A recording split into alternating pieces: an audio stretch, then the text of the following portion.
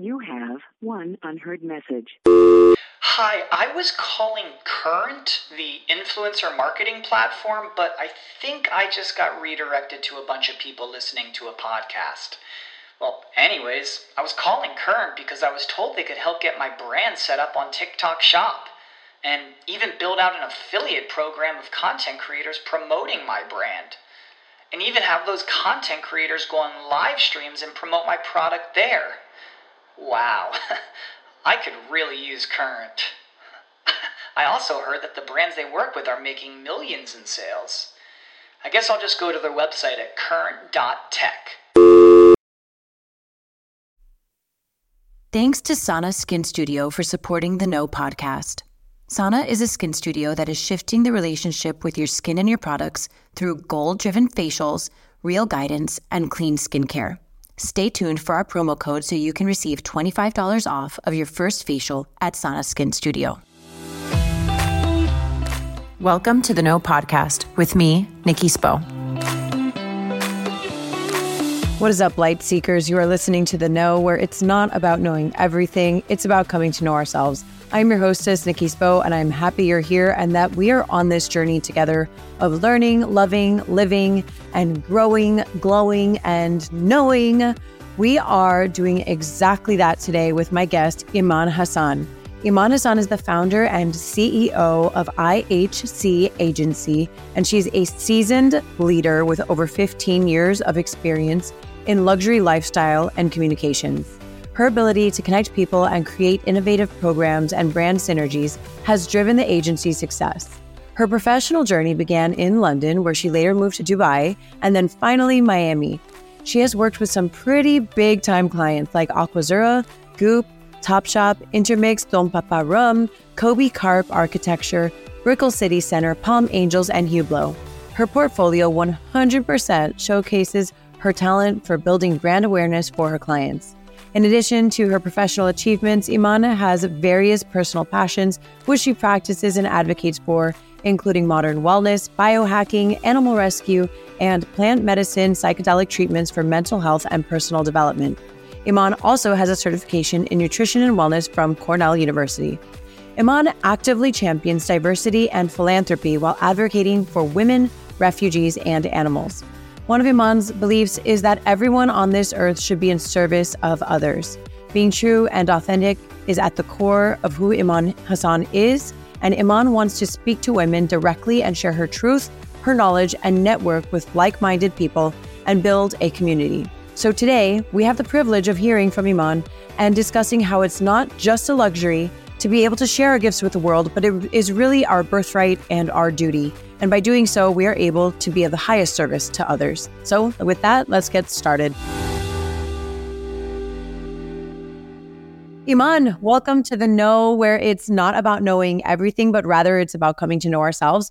I'm really honored to have you share your time with me and my audience today. Nikki, thank you so much for having me. I've admired you for a while in Miami, so when I found out I could be a guest on the podcast, I was really excited. So thank you for the opportunity. Well, thank you so much. So let's get started with your life in London and the sort of like reckoning, if you will, that brought you here to Miami. I know you were in Dubai for a little bit and then you came here. So like, what was that like for you? So a little bit of backstory, because people always get confused. I'm originally Pakistani, so I'm South Asian. I was born in Michigan, extremely random. Then I lived in Pakistan, Islamabad, which is where I'm from, till I was 12 and moved to London at 12 years old. So I'm now 40. So lived in London for about 15, 16 years, went to school there. My sister was there at the time as well. So grew up there pretty much. And then moved to Dubai in 2009 and then moved to the States. What brought me here? I'm a born American and I was going through a really nasty divorce. And I was coming out of it and I moved back to London from Dubai. I was actually separated when I lived in Dubai. When I moved back to London, my mom was like, you need to do something different. And I'm like, what is your different? And she said, move to the States. I was like, I've never lived in America ever. You know, the most I've gone to like New York and LA in the summers and seen friends who went to college here. But it's like, I've never lived here. And she's like, I think it's going to be good for you. And at that time, if I really think about it, all I'd really known, I'd grown up in London, kind of a little bit of an overprotective, slightly sheltered environment. I didn't get to move out for college. I lived in central London, went to college with the same kind of kids that went out with those kids I went to school with. So it was kind of a little bit of an elitist bubble, I would call it. And I packed my bags, got out of this really bad divorce. At the same time, my father kind of financially completely cut me off, and found myself in my 30s. I was 30 years old at the time, moving here and having to start life from scratch. And I'd never worked in the States, really. And luckily, it always worked. So I started applying for agencies and doing things and interviewed at a bunch of agencies. Only one really resonated with me, and I convinced them to hire me. They said, we don't do luxury lifestyle. We do hospitality and spirits. And I convinced them to give me a job. And my boss, who hired me that till this day, is my mentor. And I built a whole division and a team there. Okay, there's a lot to unpack here. What? So, like, how old were you when you got married? So the reason why I'm going to ask these questions, Iman, is because I know that there are so many women listening to this show, and they're thinking, like, when I hear you say, like, I got out of a really nasty divorce, and like you're all the way over there in London, and you can feel so helpless, right? Like what the hell is happening? You mentioned that your dad cut you off financially, so like there's all of these things happening, and like there's just a lot to unpack, and I want to talk about those things because I feel like, for the people who are listening that might have gone through any one of those things, like that there's light at the end of the tunnel and there's like hope on the other side of these things. So how old were you when you got married? So I was very young. I got engaged at 21, 22. And it was like almost like a rebellious move against my parents. I was like, I just want to get out of the house. And I thought that in South Asian culture and Pakistani Indian culture, they're like, oh, you get married and you finally get to do whatever you want. I came from a very educated family that was very pro-education, but they still had a mindset, especially my father, about how women should be or how they should function, who they should be. And I was always like a little bit of a rebel who was like, no, I want to march to the beat of my own drum. And I don't believe in this hierarchy. And I don't believe that women should fit into a mold. So I guess in a way I got married to kind of piss him off because he wasn't very fond of the guys getting married to. Long and short of it, I ended up in a very toxic relationship in my 20s, all my 20s, in a very, very emotionally and physically abusive relationship. Which, I'm so sorry. Yeah. And you know, I said when we jumped on earlier, I never feel bad for that phase of my life because Nikki really made me who I am. Oh, and that's right. So much, and gave me courage. And it gave me courage to be like, I can leave anything. Like I can recreate myself. And so a lot of my childhood friends who I've known for 20, 25 years call me a chameleon, that I can adapt to environments and be like, get up and go. And I think it taught me that resilience. And I have this funny saying I always say. I said my parents gave me just the right amount of trauma in life, but at the same time gave me enough love and self-worth that I have that right balance in me. Yeah. To your point, I was with this man pretty much for my 20s, and then I was like, it's not working. It's a really extremely toxic relationship. When I lived in Dubai, I was actually separated, and I was working at Bloomingdale's and Harvey Nichols, and I was doing marketing and events for them, and I was also a contributing editor at the time to Harper's Bazaar Arabia. So it was amazing. It was all the glitz and the glam, and I was so busy, and I was going to event after event after event. And I moved back to London, and my mom's like, and I took 3 months off work, and she's like, you really need to try something different. So that's how the move here happened. I got engaged at 21, got married at like 24 the year I turned 25, and got divorced by just before I turned 30. So how did you get your foot in the door of all of these agencies? Well, and like with Bloomingdale's and all the work that you were doing in this like really luxurious space. You know, I believe in the power of manifesting. And now that if I go back and think about my younger self, so I grew up in London, and I lived very close to Vogue House in London, Hanover Square. And honestly, I'm South Asian. So they're like, you'll become a doctor, you're going to become a lawyer, you're going to become an accountant. I'm going to be one. You did that in the voice. You go, yeah, that. And I'm like, that's none of those things. So I was like, so sorry to disappoint you. I would walk by, I was like 17, 18 at the time, and I would walk by Grosvenor House from Hanover House and Vogue House when I was younger. And I used to tell my mom, I'm going to work here someday. She's like, what are you going to do here? I was like, I don't know, I'm going to figure it out. You're like, I'm going to be a shop girl. Duh. What do you mean? So I don't know if you're familiar with Tatler magazine. It's like a Vanity Fair, but geared towards the UK. It's part of the Condé Nast group. And it's like the socialites and the world and stuff. And lo and behold, I find out that there's an opening for the managing director at the Times assistant went on sabbatical. And she was looking for somebody to come in. And I go to this interview. I'm just about finishing my bachelor's, and I was supposed to be moving into a master's, but I wanted to work during my master's program. And I walk into this interview, and I sit down with this woman, and she's like, Snow White, green eyes, blonde hair. I would have never thought this woman was Pakistani. Halfway through the conversation, she opens like her mouth and has an accent. I said, Alia, where are you from? And she's like, I thought she might have been, if anything, Middle Eastern. She said, no, I'm Pakistani. And she said, I want to hire you. And so I became her assistant while her actual assistant was away. Amazing. That's how I got my foot in the door. So I was at Tatler. And then from there, Vogue.com was just starting, all of digital Vogue. It started launching, and you had Vogue Fashion Night out and all that stuff. So then I moved on to the digital team for a while. And that's kind of how my journey started, really, in the space. Then I worked consulted for retailers such as Masters Fashion. Eventually, I did events in the Middle East that got me picked up and got me a job in the Middle East. And then I moved over to Dubai. So yeah, it kind of all happened by itself. And how does that translate now into what you do today with your agency? We're a lot more pure marketing focused and stuff, but I think my contacts have gone a very long way. The one thing I would tell people, young women listening to this, be very good about making connections. I feel like I've gotten a little lazier now that I'm older, but I was, Nikki, out and about, making contacts, taking numbers, getting to know people. I would not miss a beat. And I think that network is what carried me through for so long. And it's that network and that drive that I had, growth and expansion and desiring more for myself, that really got me everything here. Think about it. I got here at 30 years old, never lived here in my life, complete disinherited from my trust fund, and was told you have to figure it out on your own. And I did. I had 2 contacts in the US at the time. I had some cousins that lived here and there, but I didn't have professional contacts. I figured it out. I put myself out there. I was unapologetic and absolutely fearless about what I wanted from my future and who I wanted to be. And even now, sometimes I do feel like imposter syndrome. I feel that at times, and now I've kind of gone down this more health and wellness journey. And sometimes I get nervous. I'm like, oh, how do people perceive me? But I always go back and self-talk to myself and be like, it's not how you're probably thinking about things. It's not even people how they see you at times. And you have to be sure of what you want. And you have to be sure about your goals, and everything else will fall into place. I've struggled with that so much. I've really, truly struggled, especially in the beginning when I started the show.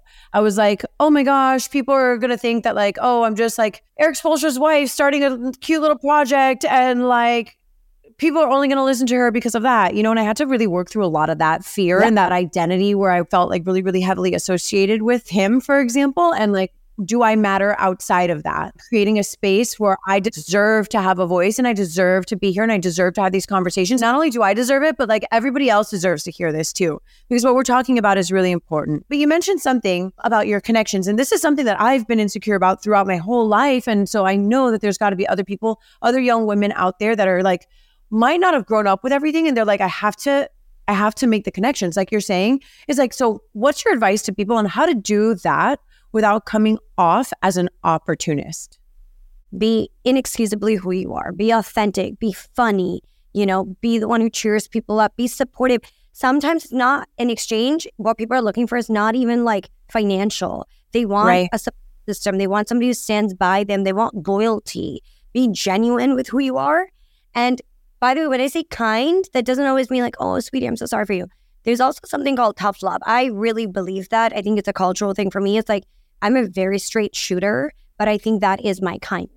Being kind means do you have room to be there for this person in your life versus the other way around? And also being kind. Recently I cut out a very important friendship out of my life because I'd outgrown the relationship.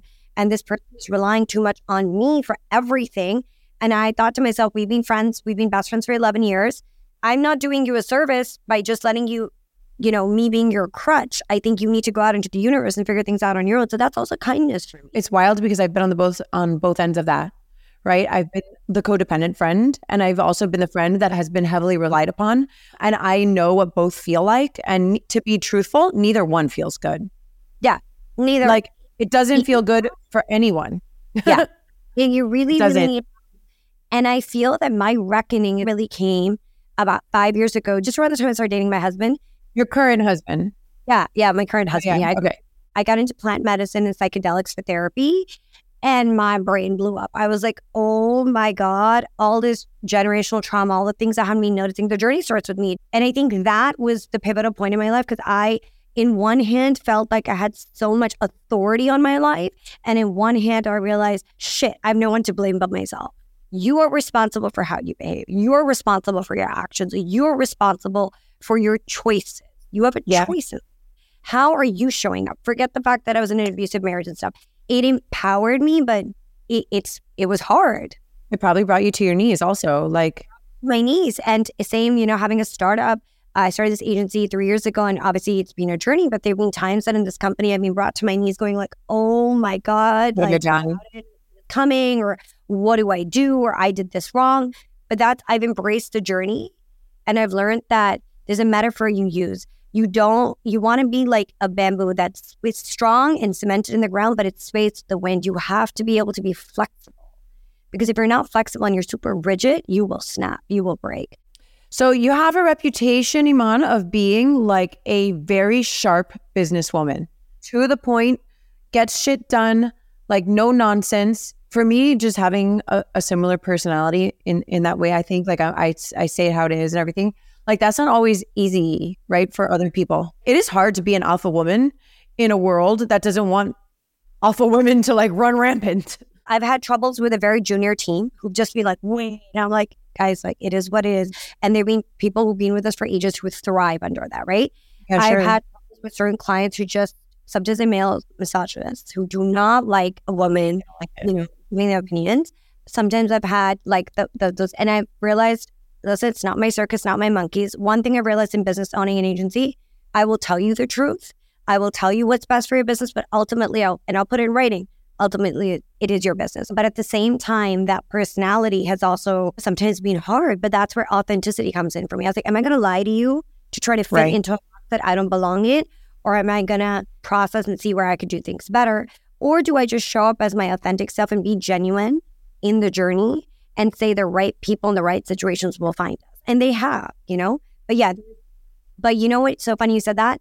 Their clients, and now if they walk into a new business meeting, I can sense the client and be like, this is not going to work. It's so funny because I interview people and I'm like, this is a vibe check. I don't always care what's on your resume. I can tell you within minutes, if this is going to work out. It's just going to work out. Yeah. Yet I'd seen you and I kind of got to know you and stuff. I was like, I like this woman. She has a strong opinion. She gives zero shits what people think. She puts herself out there, and that takes courage. And that means she's grounded in herself, right? And listen, we all have ups and downs. Sometimes we're at the high, sometimes we're at the low. We have to always accept that's the journey of life. And we're not always going to be winning. And anybody who tells you they're always winning, they're lying. Well, that's like the problem with social media too. And it's like you work in a marketing agency where everything is like, this is what you do for a living, right? Whether it's social media or not, everybody's showing the highlight reel of their lives, right? Or their brand or their whatever.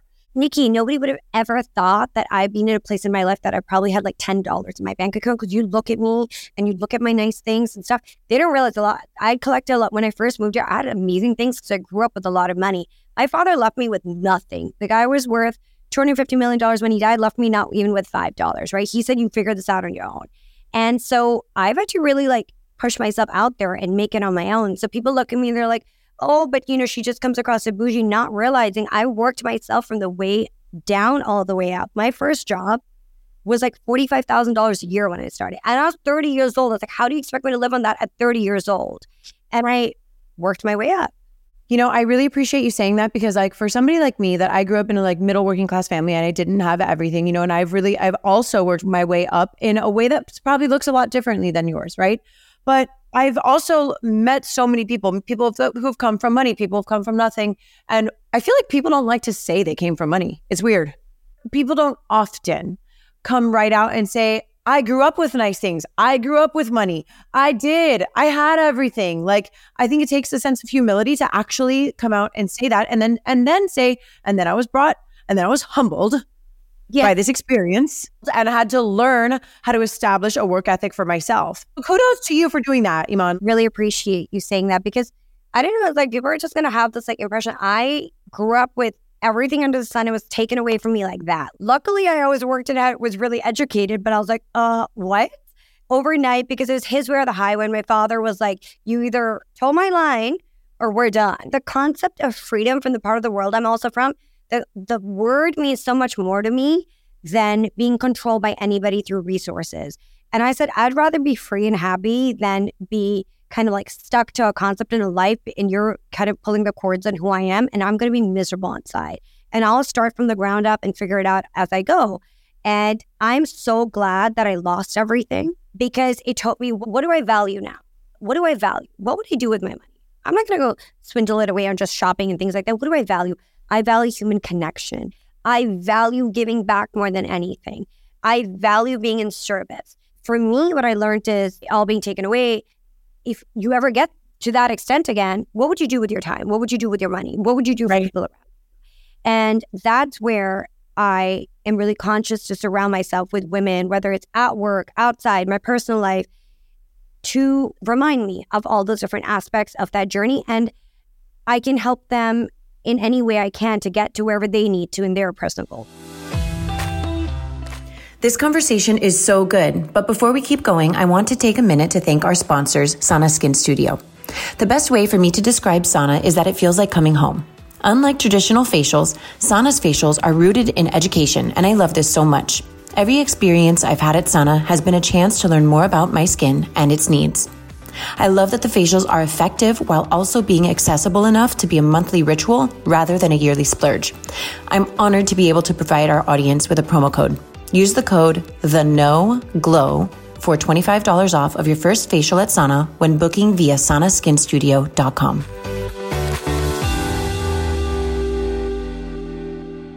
Something that you touched on is like your sense of freedom, and it's not tied. It's almost like a gilded cage is still a cage.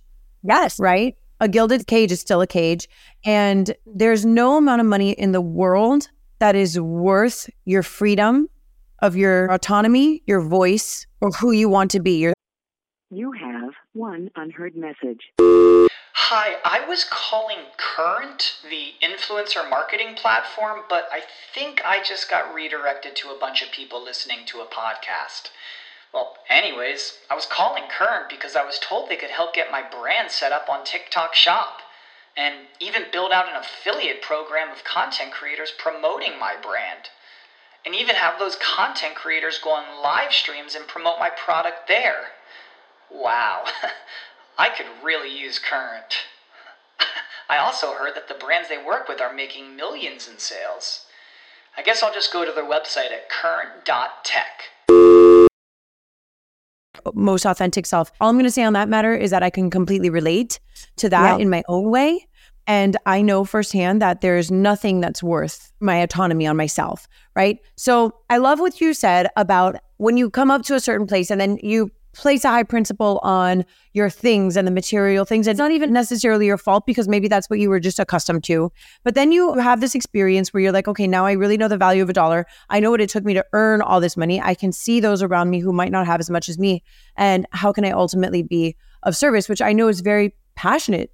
A very big passion of yours is living a life of service, that you are here to be in service to others. Yeah. Let's talk about that a little bit more. We did a mission statement in principle. We're a small company, like we're a boutique agency, but I did that mission statement and principles for our agency. And I said, ultimately, we're in service to our clients. What are we doing? We're building founders. We're building brands. I'm in service every single day to this team. If we've had hardship, the first one to take a pay cut is me. The one not to get paid is me. I am in service to the women who come in and trust me to work for me and for me to mentor them, and the clients to say, here's our money. You need to build us. Does it always go as planned? No, but you learn some people are better fit than others. But I'm here to be in service to you and humble myself that whatever I'm able to give of myself freely and to build you, to grow your vision. And then that same in service philosophy. So we decided not to have biological kids and adopt. So out of choice, I spoke to my husband about this. He was not keen on having kids. Anyways, I said, listen, you're not that keen on it. I've never frozen my eggs. I don't want to do this. I think it's a choice. And if I'm going to be a mother, I wanted my journey to be in service is to be here for a life that really needs me. And I'm able to be there for them. And everyone goes, well, listen, adopted children are not always grateful. And I said, it's not about their gratitude to me. I'm doing my journey. That's really powerful because I think it really equalizes motherhood. And motherhood in general is just a thankless role. It's just not. And if there is gratitude, it comes like years later, and I learned a little bit about that, like in my years being an educator, is like those kids, I was a tough teacher, and like, you think those kids said thank you for being such a tough teacher? No, but like, it's wild because that was years ago. And I have students now that are in college or have graduated college and they still call me by my maiden name. They're like, Miss Sapp, man, like, I'll never forget you from being in 7th grade and you were so hard on us, but I really appreciate you taught me work ethic. And it's really similar in motherhood, and I have 3 kids. You're not a mother for the gratitude. Like, you don't adopt, a child to receive gratitude. And It also comes back to, and I had a conversation about this with a friend, like, if you ever feel the need to tell somebody, look at what I've done for you, then that is not a true act of service. underneath that, there's a motive. I believe in like raising awareness, right? Like I love to tell people about the things that I'm doing in the community because I want other people to know that this is an option for them. And I believe in like, I have a platform and I can create awareness. So like, that's my goal with it. But the second somebody feels the need to say, well, look at everything that I've done for you or X or that, blah. I'm like, what's the motive there? If you're doing it for the gratitude or for the notoriety, then I urge people to question what their intentions truly are. And exactly what you're saying, motherhood can be such a thankless job. You're just like a coach in this child's life. You're not allowed to make their decisions for them. You're not allowed to tell them where they're meant to be. You're not allowed to force them. You're there just to give them good guidelines and good values and principles, and then set them off into the world and say, this soul is here for their own journey, and they're going to make choices that they want to make. And you have to sometimes stand back and be like, that's part of it. Granted, I don't have a child yet, but that is my version and idea when it comes to parenting. And if we adopt somebody, and let's say we're adopting a girl. So let's say she turns around and says, well, you're not even my real mom. I know that I did everything in my best capabilities to raise this person. And if that comes, then that's part of it. But I'm not doing this for a medal on my back saying like, oh my God, best mom of the year. It's funny that you say all these things because I'm like, she's totally listened to my podcast before because I have spoken about this where I'm like, I view my child as a separate soul from me and I am their guide here. But like, I view my kids as like separate souls. They just happen to be in a younger human form. I am no better than them. I am not hierarchically above them. I am their equal. I just have more physical experience in this life than they do. And that's what I have to help them through. And so it's really like very much in line with what you're saying. And it's really exciting to hear that more and more people like yourself are like becoming awake to that reality, and that it's not just reserved for people who don't have kids. Like I have kids and I back you up on that theory. I'm so glad to hear a mom of 3 kind of back me on this, because that's been my kind of viewpoint. And by the way, talking about like energy and spirituality and like everything is a hologram as well. So there's a very famous book. It's called The Holographic Universe, which talks about you attract people and situations and frequencies based on where you are in your energetic field, which is why certain people come into your life. Some stay, some don't. And it's all about if you're evolving together or not. So what's the name of the book? The Holographic Universe. Yeah, The Holographic Universe. And your children choose you. They choose you, whether it's biological or otherwise, because your soul has chosen that you're going to give them that experience that they need, trauma, stress, love, whatever it is, to get to accomplish what their soul is here to accomplish. Humility, pain, joy, whatever it is. And so you're going to be give them that set of trauma and love that's going to get them to where they need to get to. And that doesn't mean you'll have a perfect relationship, but when you start looking at parenting and relationships from that angle, you're able to almost trust a bigger plan and be like, I'm not going to carry like being resentful towards this person because I chose this on a very subconscious level. My soul chose this journey. It's wild because I was estranged from my mom for a while. Everybody knows this. I talk about it all the time. And I could not have like a physical relationship with her because I was just like, this is not good for my health. And like for a long time, like you're saying, I resented her, right? And like, I'm sure you went through your own journey with your dad, like when he cut you off and all this stuff. And like, when I think back about my life, I'm like, first of all, I forgive her, even though the things that like some other people might think are unforgivable, like I chose to forgive her because me holding on to resentment is like drinking poison for me. It didn't hurt anybody else except myself, right? And secondly, I came to view that like everything that happened in my life made me who I am today, like brought me to this specific version of myself. And it's just to your point of that everything is happening for you. 8 days after I found out I was pregnant, my mom passed away. And I thought to myself, I know that this baby is a girl. Yeah. I just know that the baby's a girl. Turns out it was a girl, and her due date was on my mother's birthday. And I'm thinking, I don't know, man. The universe is talking to me. She didn't wind up being born on that day, but like I was just like, this is bigger than me. And sometimes when you have karma with relationships and unfinished business from multiple lives they carry on, those cycles keep coming back. Like I think to myself, don't laugh. And if anybody's listening, they might laugh. I was very close to my mom, but we're also very similar. So we fought like crazy. And my mom passed away last year. I think to myself, I'm like, wow, if my child comes back in the form of my mother, even if it's not biological, because energy and souls, it's not about, being biological. Right. Totally. I would have the honor of raising my mother with a love that she may not have necessarily received from her mom, and then helping her heal the trauma that she passed down to me because she tried her best. Yeah. But I'm much more aware that I would be able to heal her by giving back to her and being in service to her and helping her complete her journey because I would have much more of a conscious way of parenting. Well, to your point, Iman, I heard something and it really, really stuck with me is that when you heal yourself, you don't just heal yourself and the generations that come after you, but you're actually healing the generations that came before you.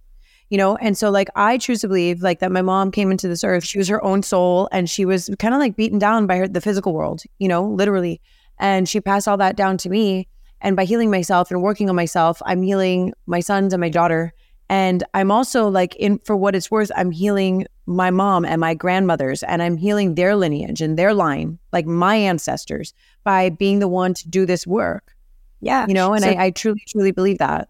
And you're completely right, Nikki. And you will see it in your lightening the burden for your children. So this is a big reason I've got into plant medicine 5 years ago. Because every time you sit, like I'm actually going for an ayahuasca ceremony in 2 weeks. When you sit in the medicine, you're able to have a subconscious look at your life, where you're able to see from a lineage perspective where the kinks came, where the breaks came, what somebody else's experience, and why you should, clear out the path so that future generations don't have to live the same circle and the same pain and the same trauma because it lives in your. Now, there's also science and data to show you that the time that somebody conceives you, if they're going through a certain situation and they're experiencing a certain thing, that gets genetically imprinted onto the fetus. Which is crazy and scary. Yeah, but there's no denying that. But I think we're such great survivors, you and I, of everything we've been through. And here we are, two smart, empowered women sitting across, talking to each other. And we are, for all these women listening, if you don't think you can get out of a situation, hell you can get out of that situation. You just have to decide to get out of that situation. And that's another thing that I don't agree with. Women are always like, well, I have to be a woman in a man's world. You do not have to be a woman in a man's world. You just have to choose to be a woman. That's it. That's the mic drop. You don't have to be a woman in a man's world. You just have to choose to be a woman. That's it. Be you. Accept your feminine, accept your masculine. Why do we deny parts of ourselves? And this is like, back in the 70s and 80s and the 90s, women were like, oh, we'll have to be one or the other. And then corporate America came in in the 90s. And these women are just like, if I can't be a corporate asshole, I'm not going to make it. And we've lost our power. Gain your power back. We have the beauty in us to be both versions of ourselves, to be our soft, but also be our dominating. And the dance really through life is putting on both of those and swaying from one to the other.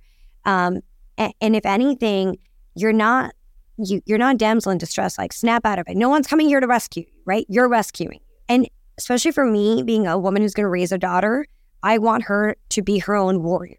I want her to stand on her own 2 feet and figure out whatever she wants from life, but at the same time have the softness to still love and be loved, to receive love. I am very fiercely independent, and my upbringing required me to be, right? Like I didn't have a choice other than to be very fiercely independent. And for a long time, throughout my teens and my 20s, the way that I handled things, I was like, no, I can do it myself. No, I can do it. I can do it. Yeah, I'm like, I got it. So what I did in a way is like I taught people not to be there for me. Need you. Yeah. Right. So it was great. Yes, I had all these tools to be independent and be an ass kicker and all this stuff, but my softness was missing, right? Because I was so harsh and I could do everything myself. And I was like, I don't need a man. So I created an environment. What I attracted was that. I was missing out on my own softness. And it's wonderful now that I've been able to look at my life and see this, is that like, I want to step into the softness part of it. Of course I can do it. Of course I can do it myself. Like, if there's anybody who can get something done, I'm like, it's me and Iman. Like, it's us, you know? Right. But like now I'm in a part of my life where I'm like, I'm attracting more softness. And I'm like, okay, cool. Like I can do it. Doesn't mean I have to do it. Especially as a mom, like, I have 3 kids. I own a business. And I'm like, wait, no, I don't have to do everything. Yeah. I'm not going to do everything. And you don't need to, because you also can just receive. And you can also just sit back and say, I deserve this. I want to receive this. So on that note, like on the deservingness of it, like let's talk about imposter syndrome, because I know that it was a hype word for a little bit. And so there was like all these people like, oh, imposter syndrome. Yes, we got it. But how has that shown up for you in your life? Listen, it's the more kind of I excel and become more aware of myself as a founder and kind of have more success I have on a personal level and on a business level, I feel like, oh my God, is it imposter syndrome? Am I really this person? How do people view me? And I get like fearful, and it's because I'm perpetually working on myself. I'm always looking to get better. And so sometimes I'm like, shit, like, is this natural to me? Like back in the day, and a lot of my managing director here laughs, she's so amazing. I get nervous at public speaking. She's like, you get nervous at public speaking? It's like, yes, it's something I'm working on because I get nervous of like, oh my God, am I going to say the right thing or what are people going to think? Thanks for sharing that vulnerability. Thank you. I'm not very comfortable and confident. There was a time that I would even second guess before going on a podcast because I'd be so nervous about. You were going to say something wrong. A guest's going to ask me something, and what if I say something wrong? What are people going to think? Like, are they going to judge me? Like, oh my God. And because I have such a strong personality and such a strong sense of like opinions, I can sometimes come across as unconformed. Like I say things that are people are like, I can't believe she just said that. So it would make me very nervous. And it's something that I'm always working through, getting better at, being better. But I will tell you something. Nothing made me feel like I have imposter syndrome like being in the fashion influencer world. Like I've been to Chanel, Hermes, I've sat first row, second row, I've done New York Fashion Week, I've done London Fashion Week. I have never felt like I don't belong somewhere as much as I did when I did that for 15 years. Wow. Because I had in common with those girls. Wow. I didn't enjoy it. I would sit at fashion shows and feel like something crawling under my skin. I felt uncomfortable. And it's probably I was at every event and knew everybody, and like there was not an opening in Miami I didn't go to or know people, but I felt, Nikki, so uncomfortable being in those That's so crazy, right? And you would have never thought it. Right. That's the craziness of it. Like I look at New York Fashion Week, I was like, JOMO for missing out. I could not want to go there. Right, JOMO. For the people who don't get JOMO, it's the joy of missing out. And I was like, if there's ever a place that I felt irked was when I was around a lot of these influencers.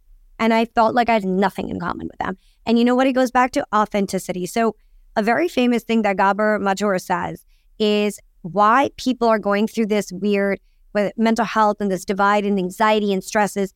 Because when you're a child, when you look at a child, what is the most fundamental thing for a child is I will be and act out my mannerisms and I will receive, right? It's authenticity. Yes. And as a child starts growing, we are taught that unless we act and behave a certain way, or we're a good girl, right, we're not going to be loved. So we then learn like, oh, if I'm really my true self, will you still love me? Or do I have to put on something to be a good girl and good boy? And then it's that authenticity we've lost as adults. It's that authenticity and true to self nature because we want to be accepted and liked and admired that we lose what it really means to be authentic to you. And I used to feel that because I felt very out of place. And I'm so glad for having those experiences, but it wasn't me I started outgrowing it a very long time ago. Yeah. And I think that's where my discomfort was coming from. It was like, do I really even belong in these rooms? Do I belong with these women? Like, I don't like talking about shoes and handbags and designer clothes. I actually don't give two shits, honestly. I don't care about the creative director or something. I have style, but I couldn't give a damn about this stuff, you know? They're things. They're just things. And I like substance and real conversation and people who have a different approach to life and are really doing things in the world. I admire people who are risk takers and doing things that are really meaningful. And so if there's ever a time I felt like a complete imposter, and granted, I think it was because I'd outgrown the circumstances and the situation. Totally. They resonate with me. So, it's funny that you bring up like influencers, right? I think from the outside, people, it's really funny because sometimes people ask me, oh, what do you do? And I'm like, well, I'm a podcast host. And they're like, you look like an influencer online. And I'm like, yes. I was like, I can see how someone might perceive it that way, right? And so something that I've come to terms with, is I personally identify as a person of influence, right? Because my thing is like, I'm not just trying to sell you things. Like, obviously, like newsflash people, podcasts survive on advertisements. Like, yeah. In case you did not know, the only way I make money, but like podcasts are free to everybody to listen. You can listen to it. You get to listen to this amazing conversation for free, people. The way that I generated income is by advertising. So does that make me an influencer? I don't know. Yeah, maybe, I don't know. Person of influence is a beautiful way to say it. But here's the thing. It's like, I get to choose. I have the luxury of choosing who, what, when, where, why, how I represent, right? And it has to be completely in line with my brand ethos. And it has to be something that I truly, truly care about. And we have something well, we seem like we have a lot in common in general, Iman, but like what you're doing with a marketing agency, that's exactly what you're doing. Yeah. You're aligning people and brands and connecting their synergy and then putting that out into the world. That's what I do for a living. Does that living. make you an influencer? Well, I don't know. So it's exactly that. But I think everybody nowadays is a person of influence in some way, shape, or form, right? That's because right. We're all of influence, firstly, right? It's just how we show up and try to, do that. Sometimes you're a macro or micro. It doesn't matter. Sometimes you might just have a small following, but you're somebody who's very dedicated to your yoga practice, and you inspire somebody to get out there and get on their mat, and they need it. That's right. That's right. Influence. So I don't shy away from that. And I'll tell you another thing. Another place I felt imposter syndrome going into this influencer piece was, I'm an agency founder, but I'm associated with being an influencer, and I would get very self-conscious of that. Oh my God, what are people going to think? What are clients going to think? That has been my biggest business and revenue driver. I get it. All our business, 99.9% is inbound. And I said, you know what? F it. I'm going to go for it. I'm 40, right? So I came into this industry at a time that promoting yourself in the way that I do and talking about stuff and treatments that I do, what I believe in and where I stand wasn't kosher. Was not kosher. I get it. And sometimes I worked at places and they were like, maybe not. And I said, no, I want to be this person, and I'm going to make it a tool for myself. Not because I'm trying to put on pretty clothes and just pose for a picture, but because I stand for something. Yeah. And I'm helping women communicate values that I have. And how else am I going to reach people and create like community and engagement unless I don't do that? Yeah, unless I do that. And to be honest, it's been amazing for the business. And I think that like using your voice in that way is just so important and empowering. I think that the more women see other women using their voice, the more empowered they are to do so as well. So we have to keep talking. The point that I'm making is that we have to keep doing it, Iman. People like you, people like me, we have to keep putting ourselves out there, because you never know who's watching you. And if you are impacting, right? We can call it a person of impact if that makes everybody feel better. But if it makes you feel better, it's all that matters, right? Like, the people that you are impacting by being yourself is all that really matters. All that matters. And so it goes back to the fact that we should embrace this.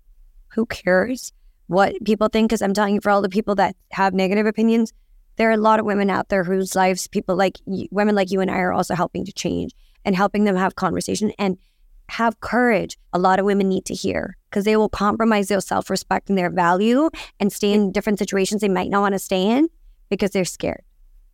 That's right. Women like us allow other women to be like, I'm going to go figure it out. And we have. Nobody did this for us. Nobody did my journey. It's not like I moved here and my mom was like, here's an apartment, here's a job here. And I was like, what?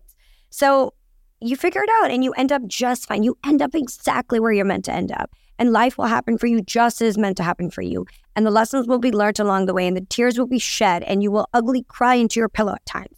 That's okay. Part of your journey.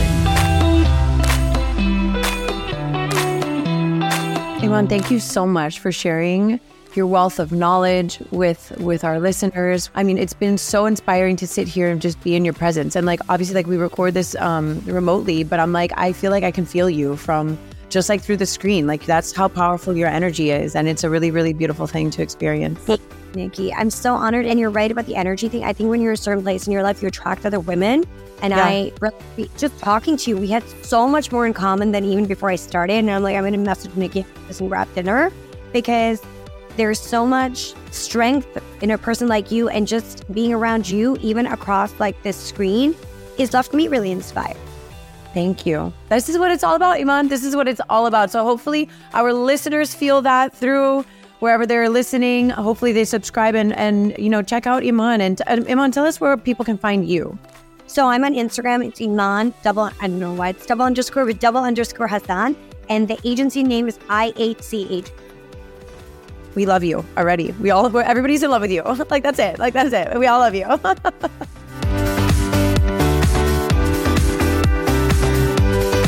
This podcast was brought to you by Sana Skin Studio. Be sure to use my code, TheNoGlow, for $25 off of your first facial at Sana when booking via sanaskinstudio.com. More than a skin studio, Sana is a movement towards healthier skin and self-love.